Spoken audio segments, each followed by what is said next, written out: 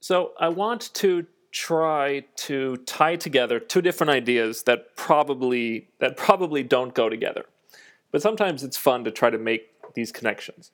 The first idea is by a guy named Martin Daly, who wrote a book called Killing the Competition. His idea is that violence is rational for men who are low status. He looks at societies and finds that inequality and violence are correlated. Now, it's not poverty that predicts violence, it's relative poverty. And his thesis is that in a society with no opportunity, violence is the only way for a low status man to increase his relative status. And status is very important. Relative status is highly correlated to reproductive success. So if you want to have children and you're low status, the only way forward in a society with low opportunity is to be violent. And he shows that the correlation of status to sex for men is 0.7, which is very, very high. And the correlation of status to sex for women is negative 0.1. And this concept is called hypergamy, that women tend to mate up in status. So men compete for status to get access to women. And this is essentially a prescriptive idea. It says if you want to lower violence in your society, you should increase opportunity. The more opportunity, the less low-status men would resort to violence. And what's really interesting to me is that from this point of view, violence is rational. Criminality is rational because there's no other way forward. And he goes further. He uses a chain of causality, not just correlation. He shows how men with low relative status have low serotonin. And having low serotonin it's really bad.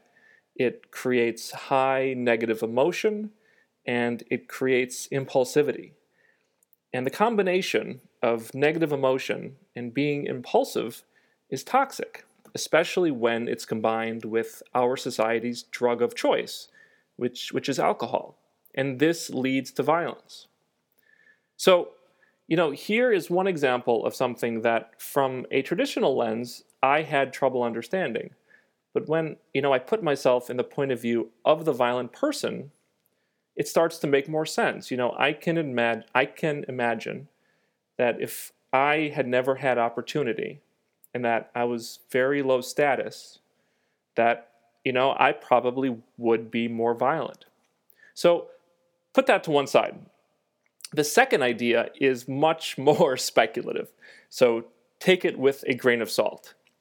But I also have a hard time understanding some of the extreme tactics of the progressive left. Examples like Antifa or the instinctive shaming of anyone who disagrees. But then I was listening to this song by Pink called What About Us? Now, I'm not going to play the song, but she, to start, I thought it was essentially a love song. And then I thought about it some more, and I thought, this interpretation is probably wrong, but, it's art, so who cares? It's sort of this generational cry of the heart against, a baby boomer generation that, left us with $20 trillion of debt, endless wars, no real income growth, and an increasingly divided society. So, from that point of view, the anger of, let's just say, the millennials becomes much easier to understand. The older generation failed in their responsibilities. So she writes, what about all the plans that ended in disaster? And that really struck home for me. The old have a responsibility to protect the young. And instead, they've sent them off to die in these endless, ridiculous wars. She sings, what about all the times you said you had the answers? Again, that really rings true. Adults are supposed to teach the young how to interact with the world. And instead, they kept the young too safe. They taught them that everyone was a winner and that self-esteem was the most important thing. They preached narcissism and they encouraged self-destructive behavior. And now the millennials are growing up and they're realizing that they were misled. They were sold a bill of goods. The people who were supposed to teach them failed to do so. And then finally, Pink sings, "What about all the broken happy ever afters?"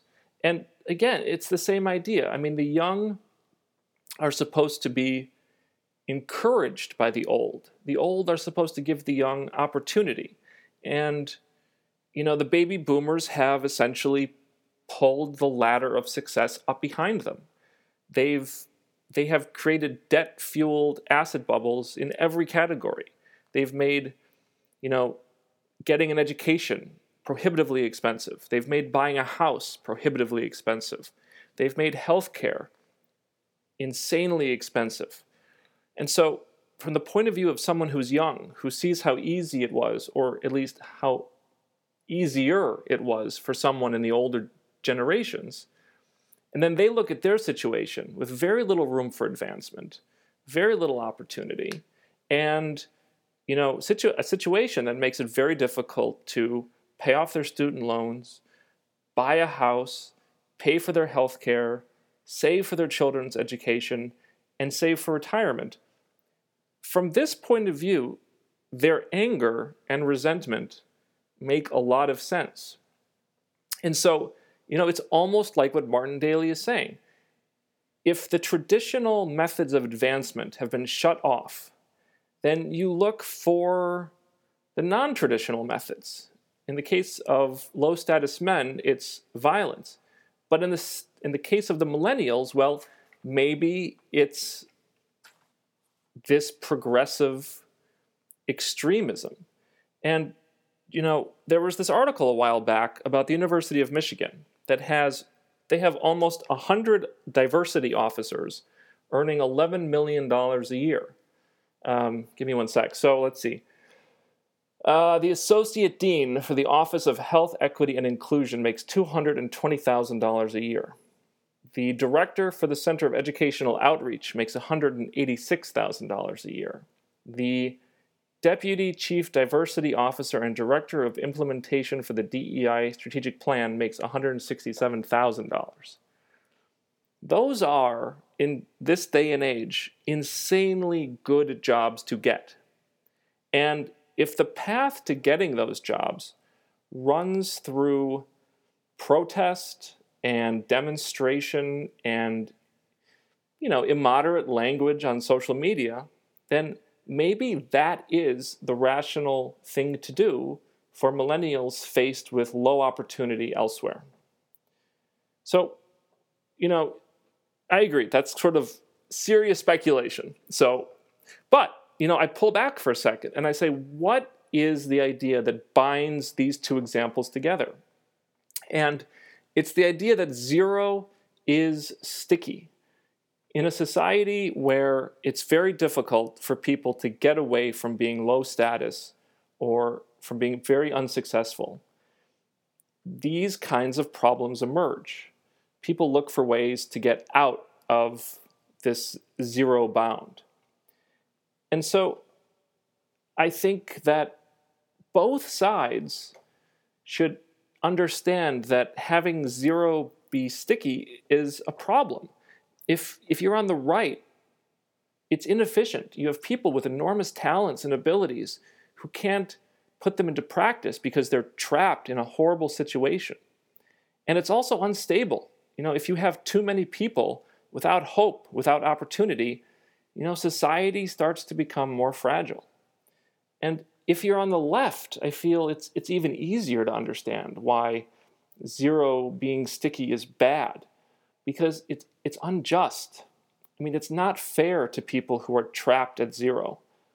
And so, again, the prescription seems to be the same for both sides. You want to increase opportunity. You want to make zero not sticky. you want to have, how can I put this? Instead of a safety net, you want to have something like a safety trampoline, so that if people get into trouble towards this, black hole of hopelessness and opportunitylessness, then there are policies and opportunities in place to get them back functioning and prospering again as quickly and easily as possible.